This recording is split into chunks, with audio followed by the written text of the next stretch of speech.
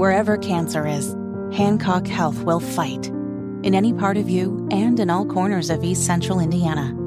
From Indianapolis to Greenfield to Knightstown and beyond. From hospital rooms to family rooms, we fight. With technology and medicine, with care backed by the wisdom of Mayo Clinic. For you, for your family, and for your future. We fight cancer here. HancockHealth.org/cancer.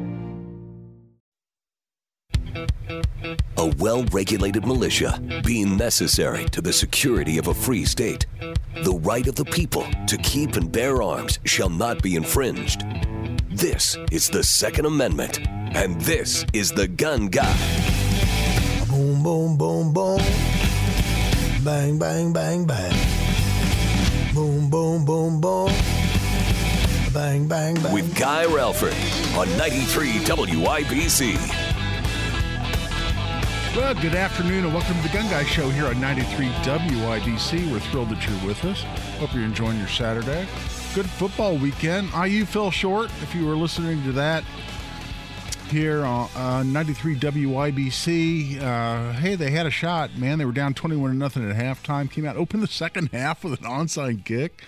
Reminiscent of Sean Payton and a Super Bowl against the Colts that also worked out well for the Saints at the time. But IU couldn't quite pull it off, man. They had a 4th and goal from about the half-yard line that could have tied it up with 4 minutes to go and didn't quite get it done. So, I don't know. There were some positive things. I didn't watch the whole game. I watched most of the second half and listened to pretty much all of it with the awesome coverage here on 93 WIBC. And I don't know that IU Nation is necessarily real depressed today. Louisville's obviously a quality program, but that was a winnable game, and they certainly had a chance to tie it there toward the end. Didn't quite get it done. But I hope you enjoyed the broadcast, and we're glad you're with us now. I'll tell you what, I've gotten as many calls and as much request for input on national Second Amendment related news here this week than I can remember. I mean, I'm sure with other things going on in Congress, there's been something similar. But I've been on Newsmax already this week. I was on the David Knight podcast that producer Carl actually hooked me up with. And then I'm on Newsmax again tomorrow morning at 7:15 a.m. If you're up that early, check that out on Newsmax TV, which is, I don't know, it's doing pretty well. I mean, last time I saw it's number 4, number 5, something like that, in all the cable news networks. And a lot of people, millions of people are tuning into Newsmax. So check that out. I'll be on there at 7:15 tomorrow. And what we'll be talking about tomorrow morning, and what I've been talking about quite a bit this week, are the 3 federal gun charges that have been brought against Hunter Biden, son of the president. And a lot of folks want to know what these charges are. They want to know what the ramifications are. They want to know, could he really spend time in prison? What's the likelihood of a conviction? And there's a lot I don't necessarily know just from reading some of the court documents and from reading the news coverage from other sources. But I can certainly explain a number of things and go into some detail on, I think, some really interesting, very, very interesting aspects of this case. And, they say, love and war make for strange bedfellows. Well, I think litigation and fight over constitutional freedom sometimes can make some strange bedfellows as well. For instance, Hunter Biden, in his case, according to his lawyers, is already talking about making a constitutional challenge to the statute, at least one of the statutes involved, if not all of them.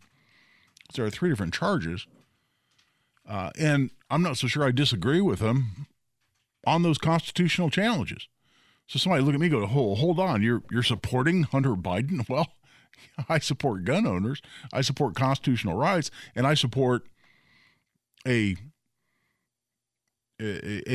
as much restriction as we can get on the government, who's trying to put people in jail for exercising a right that's guaranteed under the Second Amendment. Does that mean I'm a fan of the Biden family? No. Does that mean I hope they avoid prosecution for obviously being a crime syndicate and having sold influence to foreign corrupt powers over a generation and gotten incredibly rich in the process? No, I hope they go to prison for all those things. But as to the particular gun charge at issue, old Hunter and his legal team have some things to talk about. So let's talk about what it is that he's being charged with. There are 3 counts in the indictment. So let's even back up. A lot of times, lawyers throw around terms and they assume people are going to understand what they are. In this case, there's an indictment, which means what? It means they took the case to a grand jury. Grand jury, a secret, confidential proceeding where you bring in people, members of the public or members of the grand jury, and the prosecutors present their case to them. Now it's one-sided. It's only the prosecutors. And they can compel witnesses. They have full subpoena power. But they present their case to the grand jury, and the grand jury just doesn't decide guilt or innocence. They simply decide whether there's probable cause to charge someone with a crime. And in this case, the grand jury they submitted this case to decided that, yes, there's probable cause to go forward with a prosecution based on their finding of probable cause as to 3 different counts, 3 different allegations, 3 different alleged violations of the law. They each carry their own criminal sentence. I'll talk more about that in just a minute. And by the way, what's the alternative to that? Well, prosecutors, and in the federal system, we call them U.S. attorneys. The appointed U.S. attorney who's the lead prosecutor for that whole federal district. So, for instance, Indiana has 2 federal districts, Northern District and Southern District. Indianapolis is kind of the borderline between the 2 districts in Indiana, but we're part of the Southern District here in Marion County where I'm sitting here doing the show. You get north of Indianapolis, you get into the Northern District. So both the Northern District and the Southern District of Indiana and every other federal district across the country have a U.S. attorney. They're appointed by the president. And then they hire assistant prosecutors. In the state system, we'd call them assistant prosecutors or deputy prosecuting attorneys. In the federal system, we call them AUSA for assistant U.S. attorney. So that's how the system works. And the U.S. attorney, if they choose to, can present simply a criminal complaint and file that in court. And that changes the process a little bit. But at the end of the day, it can have the same effect that you can still be convicted of a crime without the case having gone to a grand jury. Grand juries often give prosecutors or U.S. attorneys a little bit of political cover. Well, it's like, well, I didn't decide to initiate these charges. The grand jury decided there was probable cause for the prosecution. So it's sort of a third-party independent validation of what prosecutors in the federal system want to do, or in the state system. There are indictments available in the state system as well. So here there's an indictment. So it was presented to a grand jury. Grand jury came back and said, 3 different counts. There's probable cause to believe Hunter Biden committed these particular crimes. What are those 3 crimes? Interestingly enough, count 1 and count 2 are almost identical. In fact, I would expect the Hunter Biden defense team to raise a double jeopardy argument to say, hold on, you can't prosecute him under 2 different laws for essentially what is exactly the same act. And these 2 crimes essentially have the identical elements associated with them. That's not quite true. And we'll see whether they're successful on that or not. And then the third is just a prohibited possessor charge. I'll get into a little more detail on all of those. And as always, I'll take your calls and with questions or comments. Give us a call, 317-239-9393. In fact, I just opened up the YouTube channel where we're broadcasting with the expert assistance of producer Carl. We're broadcasting this on YouTube. So if you go to YouTube and search for WIBC or 93 WIBC, and just click on today's Gun Guy Show, you'll see a video broadcast. But there's a chat feature on that, and several people have said hi. And, well, hi back to you. I appreciate you listening and appreciate you saying hi. there on YouTube. But in the meantime, we're going to take a break. We'll check out the phone lines here in a bit, but give us a call, 317-239-9393. That's 317-239-9393. We'll get back and discuss a little bit more about what's going on with Hunter Biden. Could he really see some jail time?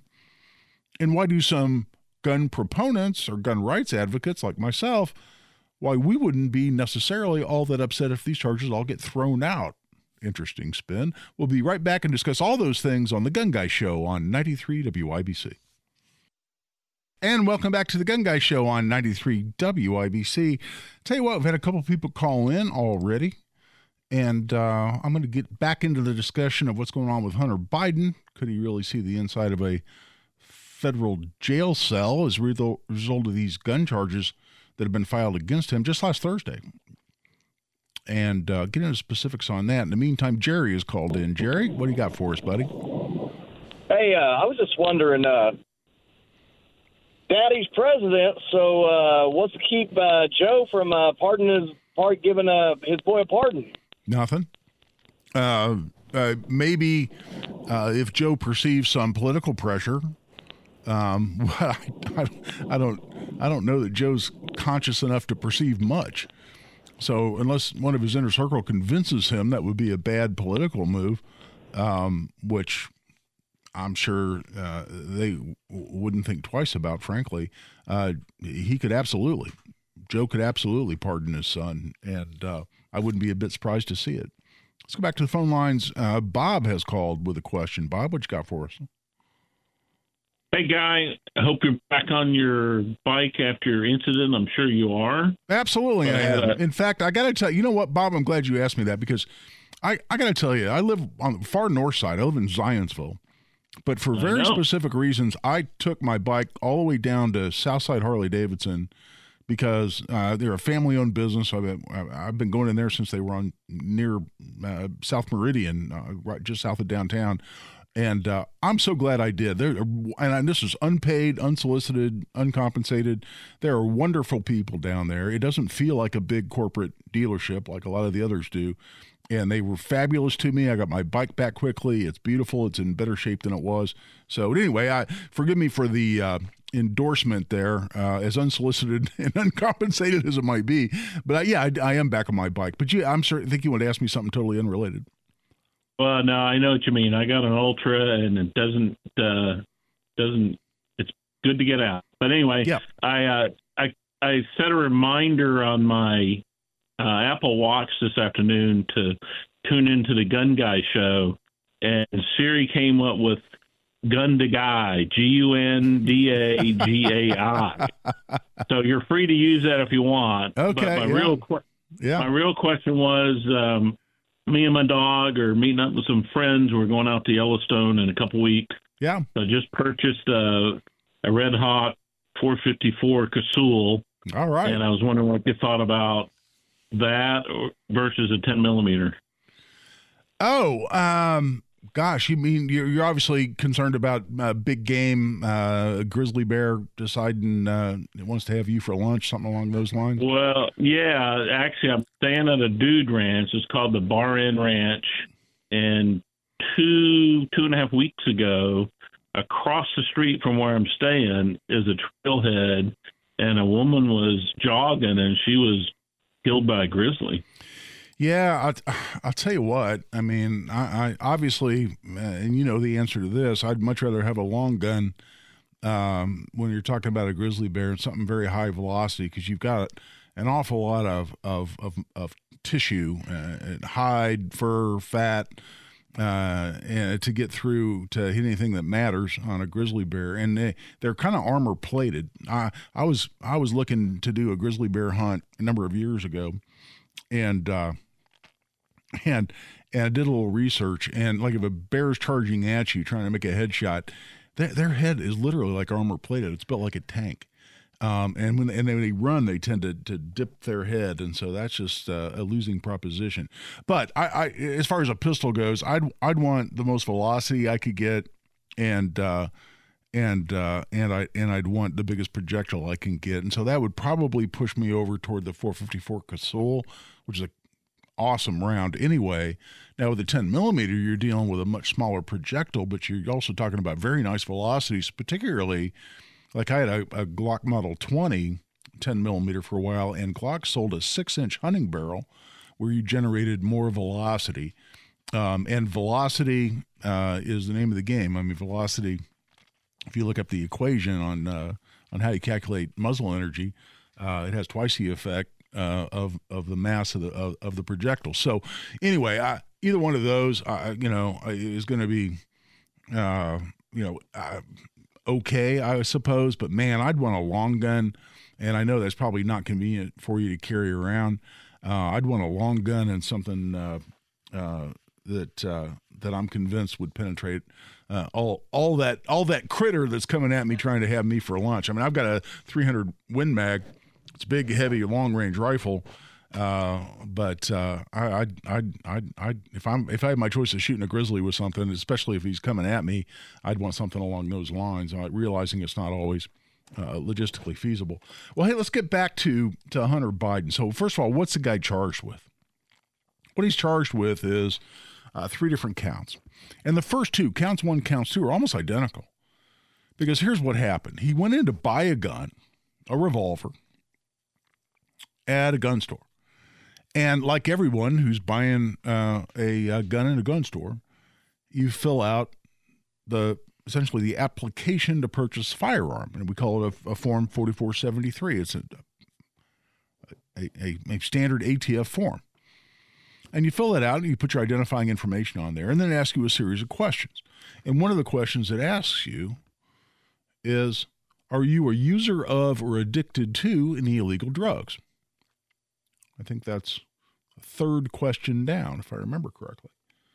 And recently here, and this is an interesting point as well, they even amended the form to say this includes marijuana in those states that have legalized marijuana at the state level. Now, that has nothing to do with Hunter's case because we're not talking about marijuana. But as an aside, and relevant to some federal circuit court authority, I'll get back into that later.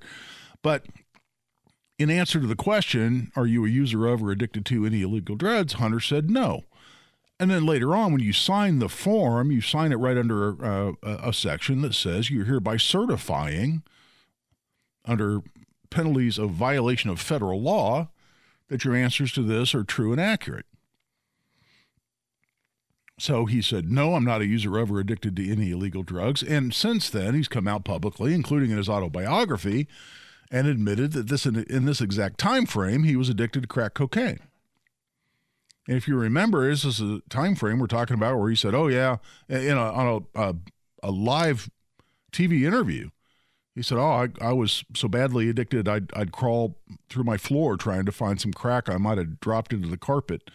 And if I found something, I'd snort it. And he made the joke. I probably snorted more Parmesan cheese than anybody in history because if it was down in my carpet, whether it fell off a pizza or otherwise, I was picking it up and snorting it. That's how bad I was addicted to cocaine. Well, when you say, no, I'm not a user of or addicted to any illegal drugs, then you come out and admit publicly, you're admitting to lying on the form.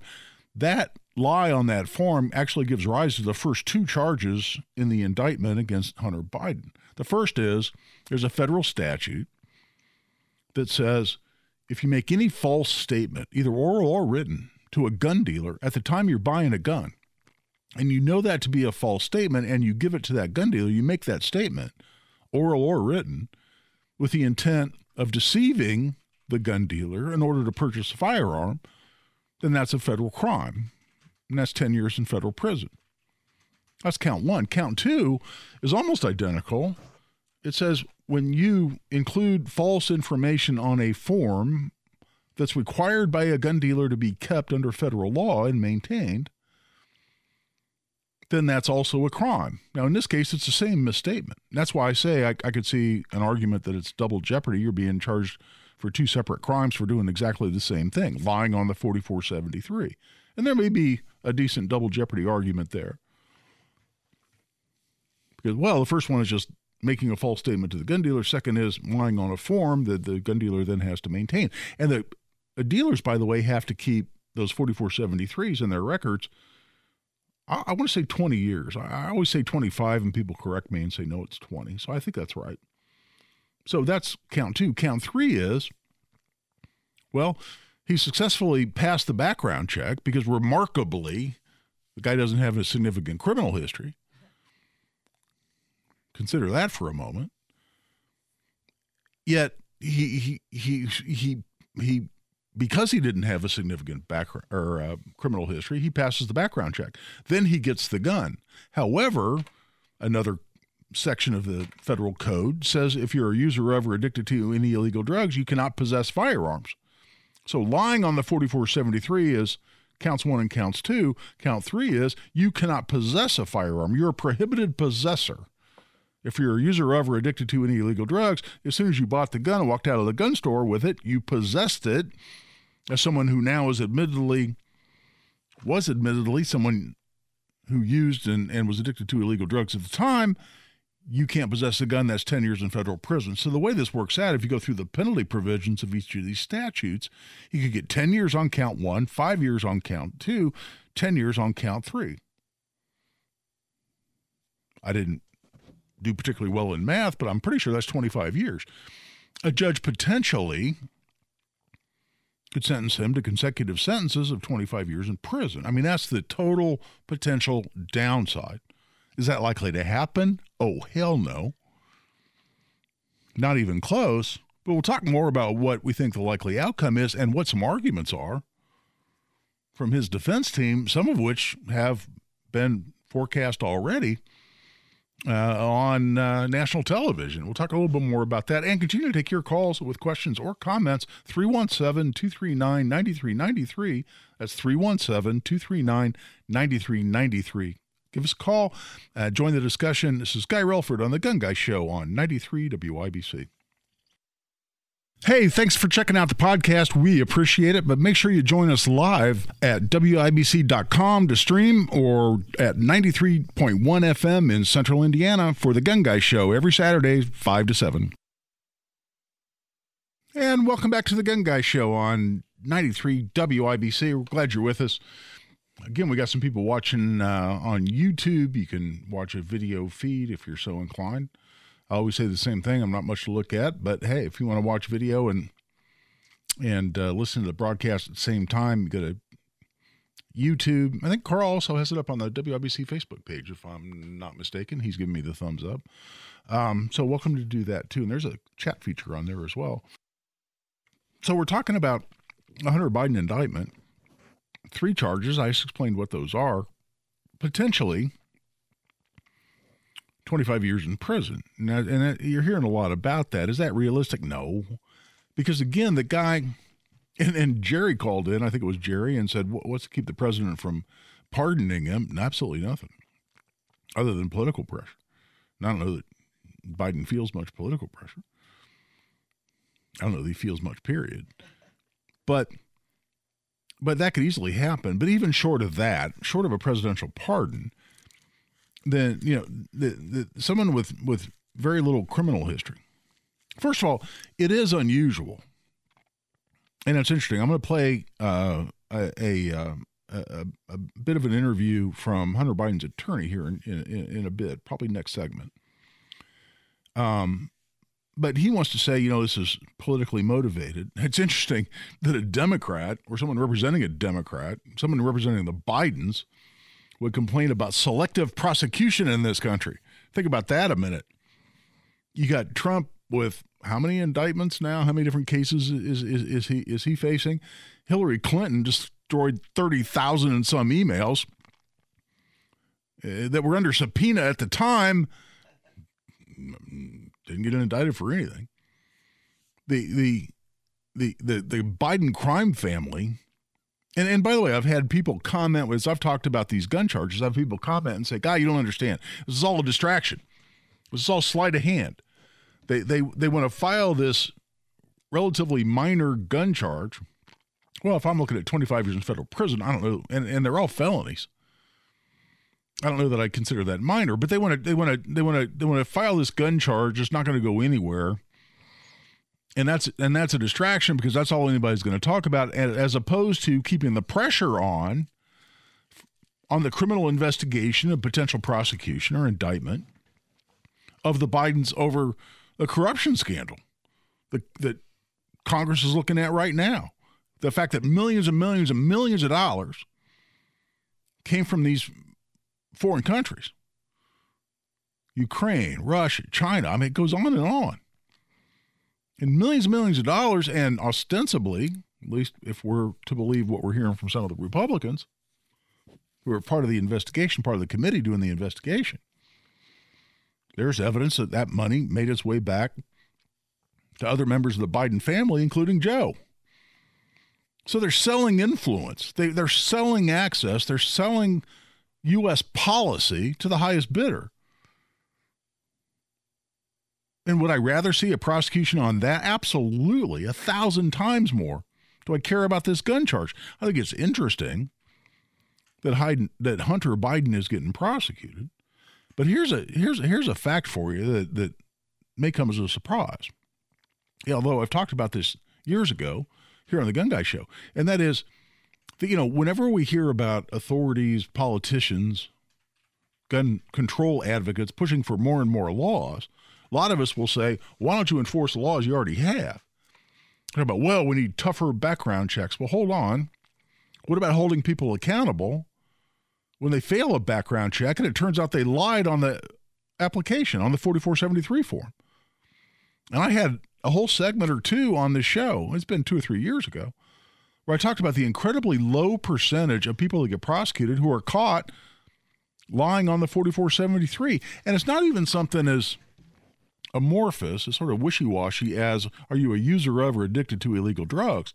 Some people go in and say, have you been convicted of a crime for which you could have been sentenced to more than a year? That's a felony. That's exactly the same thing as asking you if you have a felony conviction. And people will go in there and say no when they've got multiple felony convictions. They're just hoping somebody screws up and gives them the gun, notwithstanding the fact they're ineligible. And it happens a lot.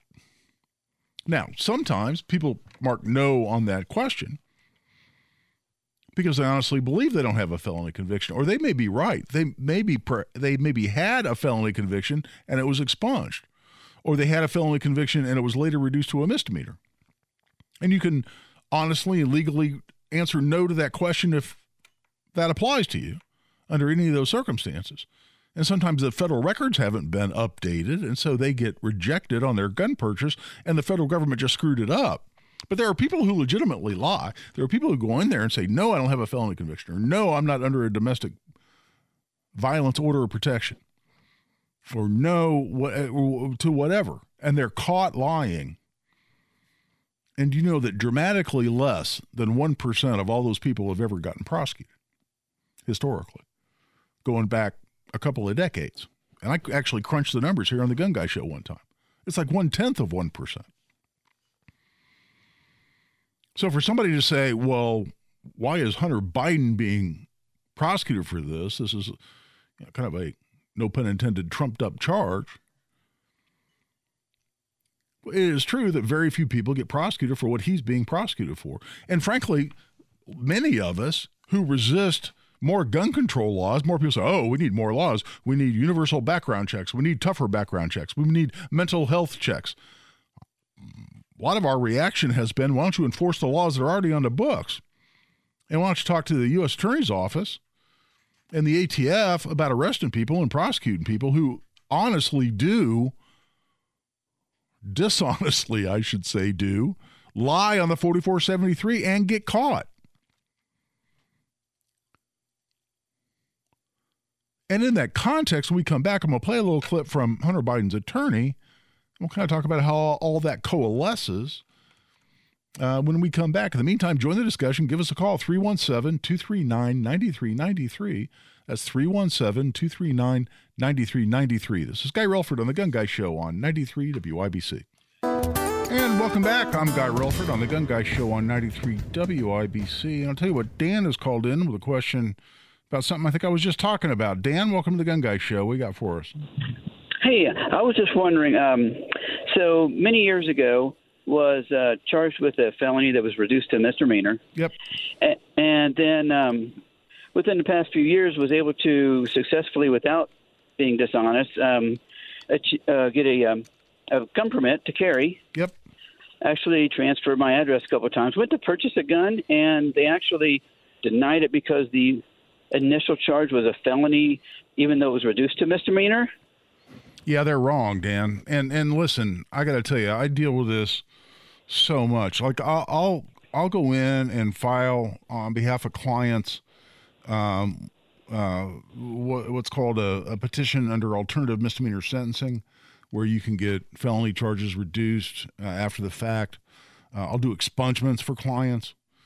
And I swear the FBI, the people doing the NICS checks, the National Instant Criminal Background Check System run by the FBI out of Wheeling, West Virginia, I swear they've gotten orders from on high from the Biden administration just to screw people over at every opportunity. I'm convinced they're doing this because if you've had your felony reduced, then you're illegal to buy a gun. And it doesn't matter that you were charged originally or even convicted originally if it was thereafter reduced to a misdemeanor. And the law on this is clear. And so they're just jacking you around, and they want you to go through an appeal. They may deny your appeal. They're literally looking to make life as miserable as they possibly can for people who are trying to do the right thing and do what you did, which is go in, fill out your 4473, answer it honestly, comply with the law. You're not a prohibited possessor. And the ATF, the FBI, as part of this process, are absolutely intentionally denying gun purchases that they know are legal gun purchases. That's the other side of this same equation. So all I do is tell you to appeal it and to fight them on it because you're right and they're wrong, Dan. Let's get back to a discussion about Hunter Biden's charges. So his lawyer appeared on the same Newsmax. Actually, Newsmax just played a clip of his lawyer, was actually talking to CNN. But I appeared on Newsmax yesterday, and I may have mentioned I'm on Newsmax again 7:15 in the morning tomorrow. But as part of that same story where I was talking about Hunter's gun charges, Hunter's lawyer had something to say. If you think about it, what has changed? They knew all the facts for years. The law, if it has changed at all, as you pointed out, there have been at least 2 federal courts that have found this law in particular to be unconstitutional. Mm-hmm. And therefore, you have to ask what changed. And what changed, you also just talked about. It is the folks like Chairman Comer and the Republican MAGA crazies who have been pressuring this U.S. attorney to do something to vindicate their political position. And guess what? They succeeded. So, again, interesting to me that you're having someone representing a Biden complaining about selective prosecution. But again, I give the guy points on a couple of different issues. One is he's right that very, very few people are prosecuted for these kinds of charges. Now, do I think it's because it's pressure from the MAGA crazies? Whenever somebody uses MAGA, the MAGA extremists or MAGA crazies or whatever it is, I always want to break that down and go, do you remember what MAGA stands for? It stands for Make America Great Again. You're criticizing me?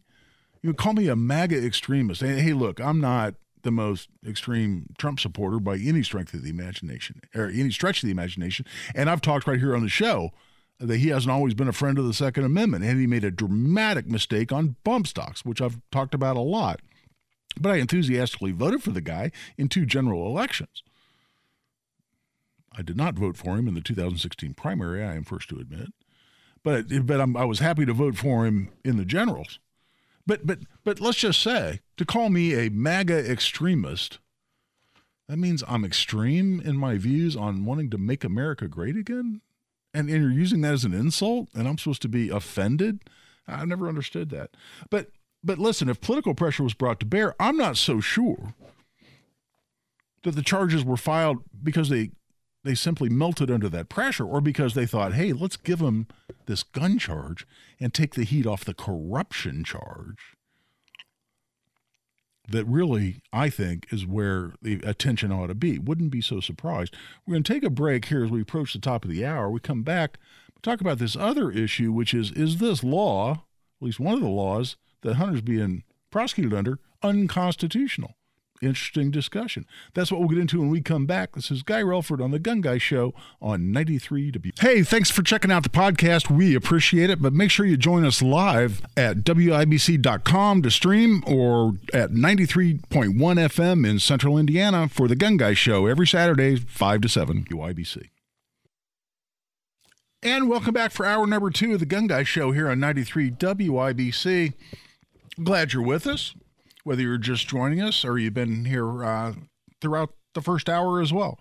By the way, I got to tell you, just when I got up to take a break, walk out of the studio there at the top of the hour, there was some leftover baklava from the Hammer and Nigel show yesterday. Apparently someone from the Carl's the Greek Festival, isn't it, that's going on right now in Indy? Does that sound right? I think you know better than I do, because you're the one that said it was from the Greek Festival. I'm pretty sure, well, it's baklava, so that would kind of make sense. And this is just from yesterday, and I'm not real shy about leftovers. I'm like, yeah, it'd be fine. It was fabulous. So assuming I'm right on that, and it's the Greek Festival, man, I'd be checking that out, because if everything is as good as day-old baklava, I got to tell you, there's got to be some pretty fabulous stuff down there. Let's get back to the discussion. And again, we want to take your calls with questions or comments throughout the show, 317-239-9393. You heard Hunter Biden's lawyer as broadcast there on the same Newsmax show. Again, he was given an interview on CNN, but Newsmax replayed it because they asked me and Cam Edwards from BearingArms.com. He used to be with NRA TV. I go way back with Cam Edwards. You hear Cam both as a guest on Tony Cast Today, and I've even heard him co-host for Tony when Tony can't be in town. And so you've heard Cam Edwards quite a bit right here on WIBC. And he and I have gone back when we both, he had his own show on NRA TV, I think since there was an NRA TV, and then I was a weekly contributor on a couple of other shows, including Dana Lash's show and then others as well. But at any rate, the segment that they played from Hunter's lawyer, he said a couple of things. He goes, well, this is just political pressure from the MAGA crazies. I addressed that right before the break. Kind of makes me chuckle. Democrats are complaining about selective prosecution in this country. Consider. But separately, he said, no, by the way, this law is unconstitutional. Well, what's he talking about? Well, there have been a couple of decisions, and at the Circuit Court of Appeals level, just last month in August, the Fifth Circuit. So this is the federal circuit. So if you go to one of the districts, and I talked about how states are divided up into federal districts, if you go to district court and you lose, you can appeal. And when you appeal a federal district court case, you go up to the Circuit Court of Appeals. In this case, a decision was made in one of these appeals, a case called Daniels versus U.S. And this is the Fifth Circuit. And that is the federal appellate circuit that has jurisdiction over appeals coming out of the federal districts in Texas, Louisiana, and Mississippi. So it's limited.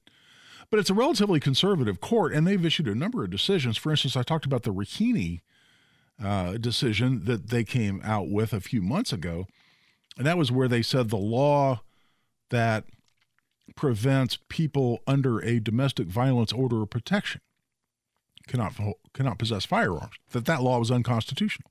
And they did so under the new Bruen decision that came out of the Supreme Court in June of 2022. And I've talked a lot about Bruen. I'll talk a little bit more about it in the context of the Hunter Biden situation. Well, the same court came out just in August and said the law that says someone who is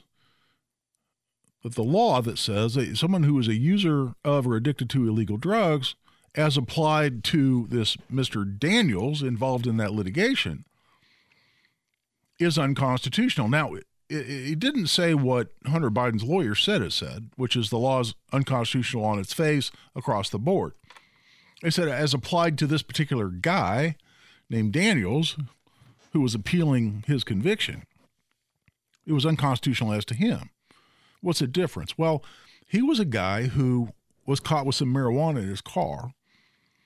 And in response to law enforcement officers, they said, you smoke marijuana? He says, yeah, a few times a month He might have even said several times a month, I smoke marijuana.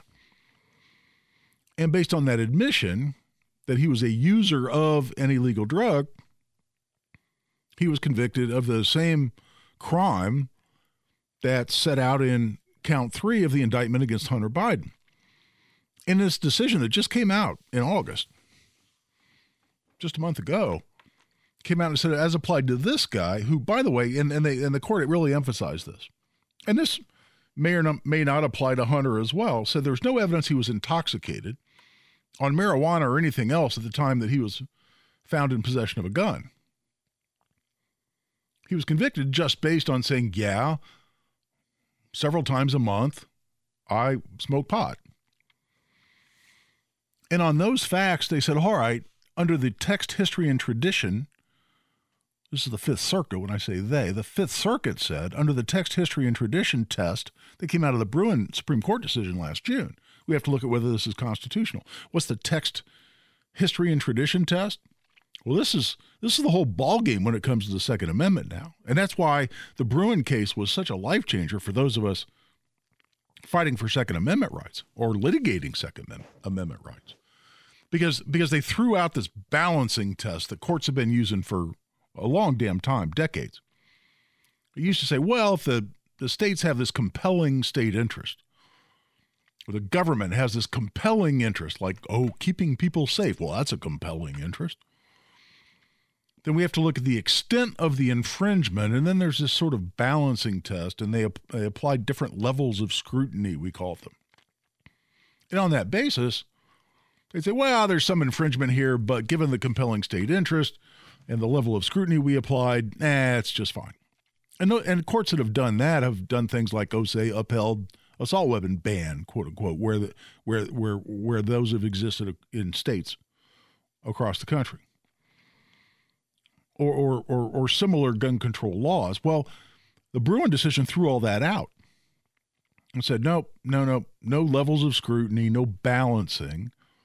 It's text, history, and tradition. And this was Brett Kavanaugh's opinion, and it comes right out of the exact same things that he said during his confirmation hearings. And you remember the Democrats on the Judiciary Committee during his confirmation hearings, when they finally got past him, drinking beer, and the false allegations of appear to be allegations of sexual assault. Once all that got debunked, when they actually talking about what work he might do and opinions he might render on the Supreme Court, he said, I think constitutional analysis is text, history, and tradition. What is that? So we first look at the text of the constitutional right we're talking about. So here you look at the Second Amendment. What does it say? What does it mean? Well, the Heller decision from 2008 tells us a lot about what it means in terms of, yes, it does protect an individual right to bear arms. It protects those arms in common use for lawful purposes, and goes on from there. So, okay. And oh, by the way, it protects the right to both keep, which is possess, and carry, which is to bear arms in the wording of the Second Amendment. All right. So in looking at that, they said, okay, the Second Amendment clearly applies to Mr. Daniels. Now we look at the history and tradition of the regulation of gun rights in this country, going all the way back to the founding and before. Say, is there a long history and tradition of restrictions on this particular right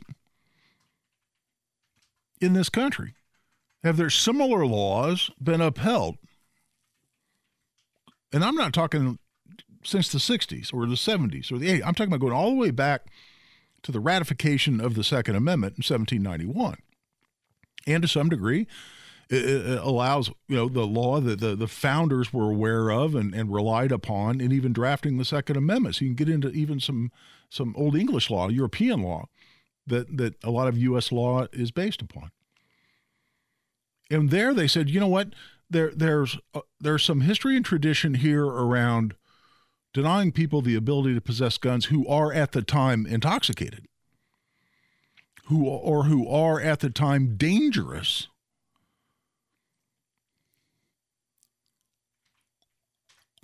And then the state, I should say, in this situation, the case against Daniels, was saying, well, what's a great metaphor is a long history of depriving people of possession of guns who are insane and therefore dangerous. And the court came back and said, hold on, you're analogizing that to someone who, quote unquote, smokes marijuana several times a month? Where's the evidence on this record that you're dangerous or you're an analog to being criminally insane because you smoke pot, even a few times or several times a month? There's just no connection. That's why they look a lot at marijuana specifically.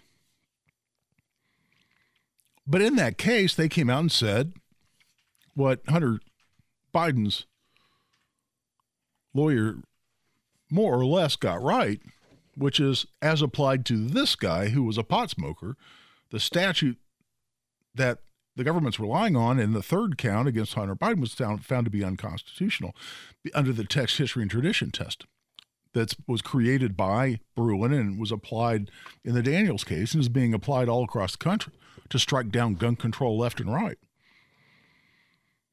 So Hunter Biden does have a leg to stand on to say, as to him,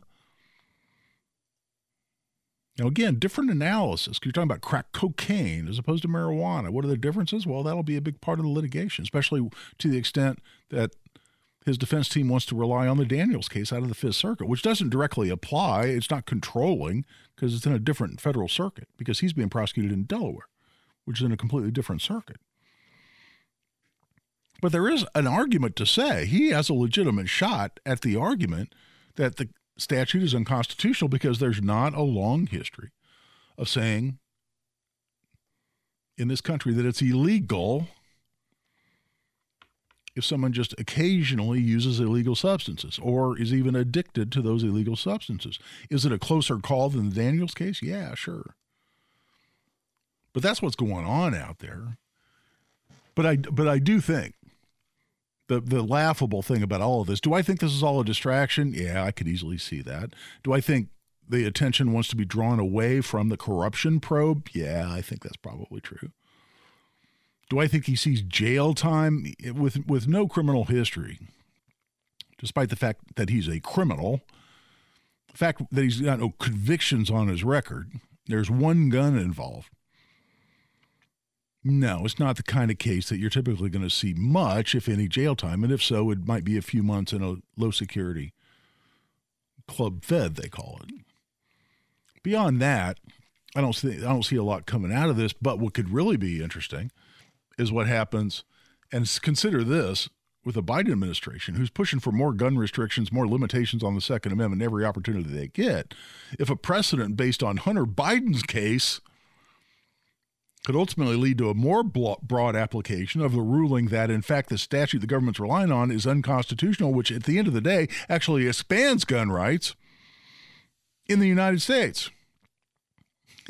If that were to, for instance, be ruled upon that way in the Supreme Court. Fascinating potential development. That's why it'll be interesting to watch. I think you'll see a plea, and I think you'll see a slap on the wrist. But these are 3 felonies he's being charged with, so we'll have to watch it closely. Right now, we're well past the quarter hour. We're taking a break. This is Guy Relford on The Gun Guy Show on 93 WIBC.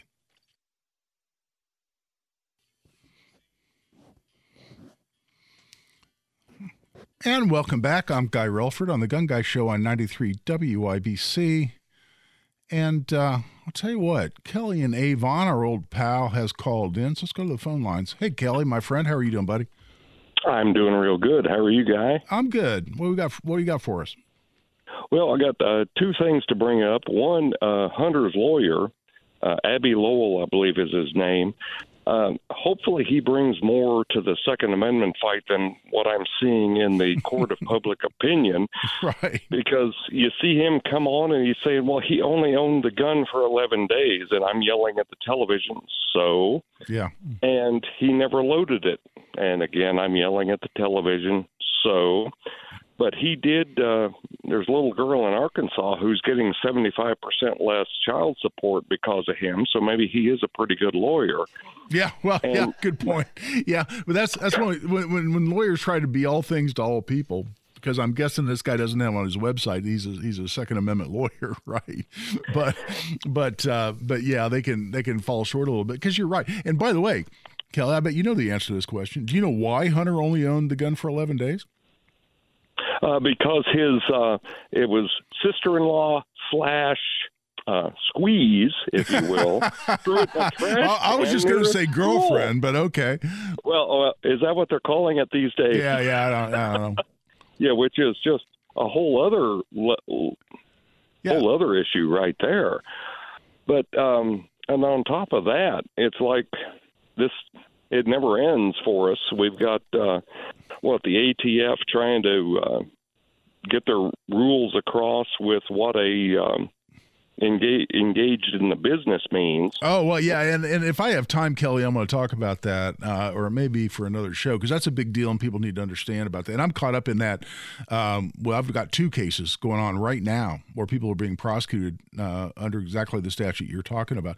But to finish the point and what I was raising, because we both mentioned girlfriend, squeeze, whatever, the reason Hunter only possessed that gun for 11 days is because he apparently was high out of his brain. And his girlfriend, or whatever designation we want to give her, took the gun, fearing that he was going to do harm to himself or someone else, and threw it in a dumpster. Apparently, what I keep reading is in immediate proximity of a school. And so for the lawyer to be bragging about, well, he only owned it for 11 days. Yeah, because while he was stone brainless, his girlfriend, fearing for his safety or hers or everyone's, threw it in a dumpster. I don't know that I'd be bragging in public about that when you're going to be publicly made to look like an idiot for doing so. But Kelly, as always, man, thanks for calling in. We're going to shift gears here a little bit. And I always want to call Gavin Newsom, governor of California. And everybody kept thinking he was going to be presidential candidate. And I'm sure we'll see him there at some point. Hell, he was running ads against Ron DeSantis in Florida. I mean, before the primary season really kicked off. I mean, it was really looking like he was teeing up a campaign. And who knows, the Biden people, the National Democrat Organization may have just talked him out of it. But this guy is proposing a 28th Amendment. And he's proposing a constitutional convention in order for the Constitutional Convention to consider the 28th Amendment. And this is interesting. Now we need to go back to the Constitution a little bit and talk about amending the Constitution. It's been done 27 times. So it's not like it's a rare event, but it's not necessarily something that happens very often, considering it's been done. It's only happened 27 times in the 243 years this country's been around, or since the Constitution was ratified. Don't correct my math, anybody out there, because anybody who went to high school with me knows it's not my strong suit. But a constitutional convention is one way to amend the Constitution. Now, of the 27 constitutional amendments we have thus far, all 27 have been done through the alternative means that the Constitution spells out, and that is that if a resolution is passed by a 2/3 majority in each House of Congress to amend the Constitution, that then goes to the states, and their state legislatures have to ratify that, and it takes 3/4 of the states to ratify that constitutional amendment. 3/4, that's 37. Math again. So somebody would get your calculator out and tell me that's not 3/4. I believe that's right. 37 states. Have you seen an election map lately? Are you dividing red states and blue states? Yeah, Biden supposedly got 81 million votes, but an awful lot of them came from a handful of states. And an awful lot of state legislatures are going to be conservative on these issues. But that's one way to amend the Constitution, is with Congress passing a resolution, 2/3 majority in each house, then it goes to the states. Or alternatively, and this is right there in the Constitution as well, the states can call for a constitutional convention. 2/3 of the states have to agree, yes, let's have a constitutional convention. If 2/3 agree, okay, they get together. Now, everything's on the table. Some people have said to me, we need a constitutional convention so we can strengthen the Second Amendment. So, all right, well, you go into a constitutional convention, just consider that you're opening up whole can of worms or Pandora's box or whatever metaphor you want to use. But it gives you some confidence when you look at, again, the red state, blue state map in terms of number of states and how that math works out. But the Constitutional Convention that Gavin Newsom wants to have is to consider his 28th Amendment.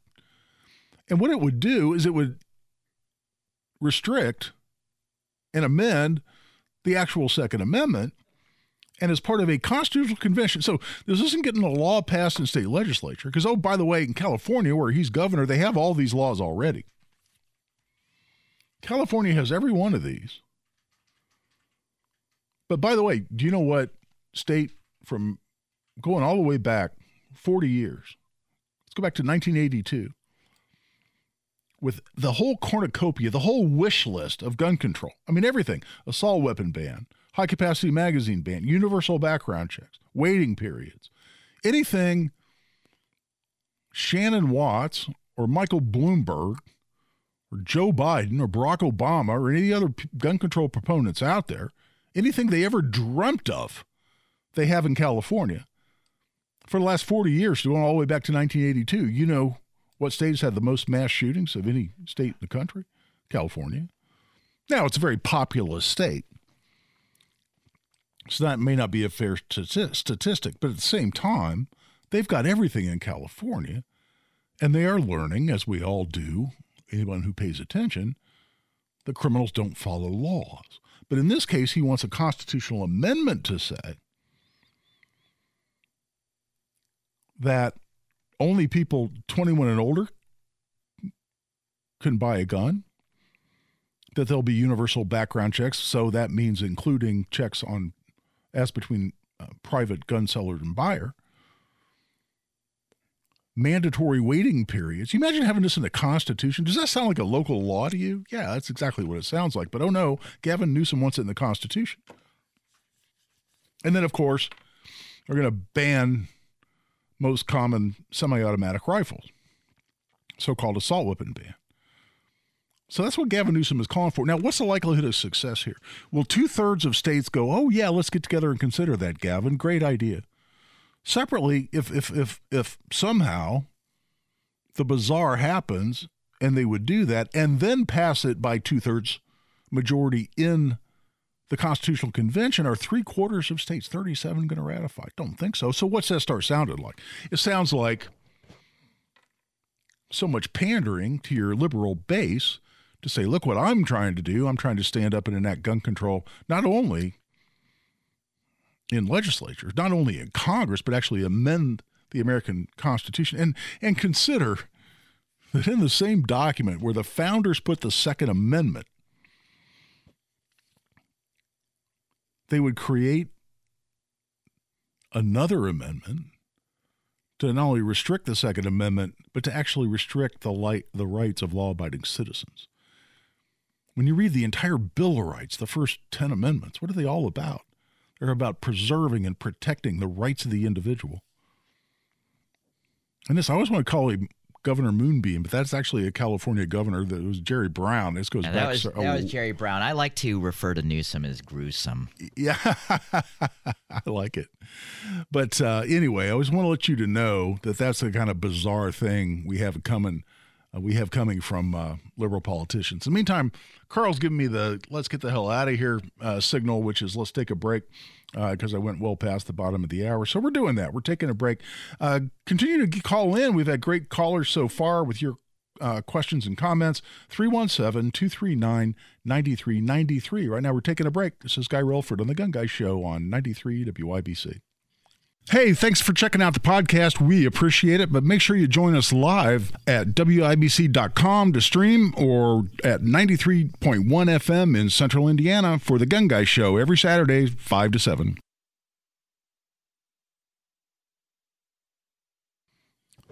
And welcome back. I'm Guy Relford on The Gun Guy Show on 93 WIBC. And hey, Carl, I had somebody send me a message on Twitter or X or whatever we're supposed to call it these days. Ask me what the song is that we play as a bumper. It's Joe Bonamassa. I actually sent it to you. Yeah, it's high water everywhere. Yeah, high water everywhere. That's what I thought that was right. But yeah, if anybody asking, that's Joe Bonamassa, high water everywhere. And I'm a big Joe Bonamassa fan, which you probably know if you've been listening to the Gun Guy Show for a while. But let's shift gears a little bit. Let's talk about what's going on out in New Mexico, where Governor Michelle Lujan Grisham, here a few days ago, issued an executive order saying that she was banning all open and concealed carry of firearms in Albuquerque, New Mexico for 30 days. And a lot of people reached out to me and asked me what I thought about that. And I said, well, it's absolutely, no question, unconstitutional. Because let's go back to the Bruen decision that I was talking about in the context of the Hunter Biden case, the Bruen Supreme Court case. The actual context of the ruling that gave us this text, history, and tradition test, which I love, by the way. I think that's exactly what the founders would want the Supreme Court to be applying. But the context was the Supreme Court's ruling on whether New York's handgun licensing scheme, which was a discretionary, what we call a may issue system, where some government bureaucrat got to scratch his chin and say, oh, yeah, well, you have a sufficient need to carry a handgun in public, but you over there, nope, you don't. And there had to be some existential threat against you at the time you're applying for a handgun carry license. Well, I live in a high crime neighborhood, not good enough. I just want to be able to protect myself and my family, not good enough. I occasionally carry large sums of money, or I transport, precious jewels to my business and back. Not good enough. That's why very few people got handgun licenses in New York. Now, it varied by what part of the state you lived in. But New York had this system where some people got to carry a gun in public, some didn't, even though they could each be law-abiding citizens. And the Supreme Court said, no, the right to bear arms in public protects the right to carry a handgun in public. The carrying a handgun in public is a core freedom protected by the Second Amendment, and a discretionary licensing scheme where some people got to exercise that right and some people didn't is unconstitutional. And what I've said publicly, and I've said right here on the radio, is what in the hell makes this idiotic New Mexico governor think that where the Supreme Court just June of 2022 came out and said in the Bruen decision, banning some people from carrying a handgun in public is unconstitutional. What the hell made her think she could ban everyone from carrying a gun in public? And who on her staff said she was going to get away with it? It was not even a close call. And it's all based squarely on the Bruen decision. Now, I've given a couple of media interviews about it. In fact, I was on the David Knight show this last week, and producer Carl actually hooked me up with David Knight. He does a webcast and has a lot of followers. He has a lot of radio stations that play him, and he's a conservative's conservative. But he's had me on a few times, and he was asking me about this New Mexico situation. And he said, well, Guy, does it make a difference that it's only a 30-day ban? And he wasn't suggesting that it did. He just wanted my take on that point. And does the governor have an argument with, well, we're only talking about 30 days? I said, well, that's like police violating the Fourth Amendment by kicking your door down without a warrant and no probable cause to enter your home, no warrant, but saying, oh, that doesn't violate the Fourth Amendment because we're not going to stay long. Doesn't make any sense. You either have a right that's protected under the Fourth Amendment or you don't. And a brief violation doesn't make it any less of a violation. And so what predictably happened? Just a few days after she announced this thing, a federal district court judge there in New Mexico, federal court, came out and said no, under the Bruen decision, this is absolutely unconstitutional, and actually issued a preliminary injunction preventing Albuquerque or the state of New Mexico from enforcing this thing.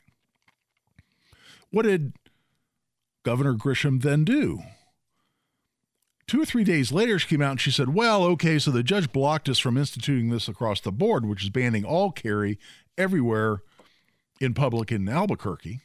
It wasn't the whole state of New Mexico. It was Albuquerque. She ostensibly was responding to a bit of a crime wave in Albuquerque, including the shooting of a couple of young kids.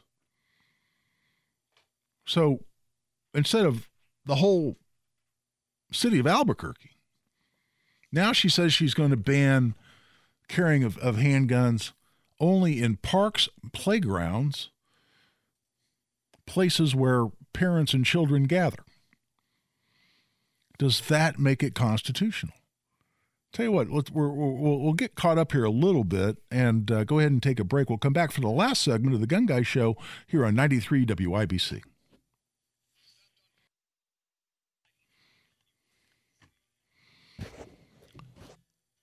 And welcome back for the last segment here of the Gun Guy Show on 93 WIBC. So Governor of New Mexico gets her butt kicked by a local federal district judge and says no, just like the whole world's been telling you. Just like that brilliant Guy Relford out in Indiana on the Gun Guy Show has been saying. No, he didn't say that. You can't ban all opening and concealed carry of handguns in the entire city of Albuquerque, even for 30 days. It's unconstitutional. So go away. She then come back and said, okay, well, I got spanked on that one. So now I'm going to say you just can't carry in parks and playgrounds, places where children and parents congregate. And I haven't seen the exact wording, whether it's just parks and playgrounds or it's just some other broad description of places where children and parents get together. I don't know.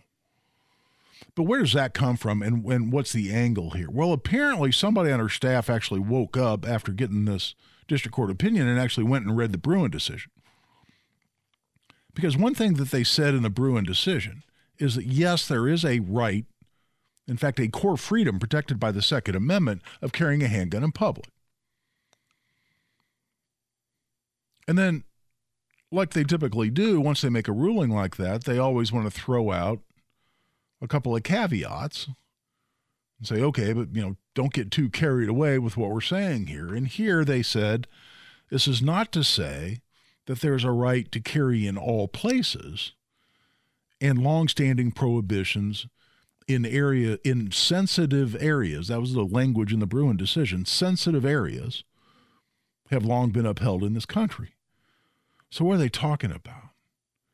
Talking about schools, talking about airports, talking about prisons, places where for generations in this country, there likely been limitations, restrictions that have been upheld on the right to carry a gun. So what New York did immediately after the Bruen decision, because again, this was smacking New York around on their May issue licensing system. Like the governor of New York and the mayor of New York City came out and said, well, every damn place in public is sensitive.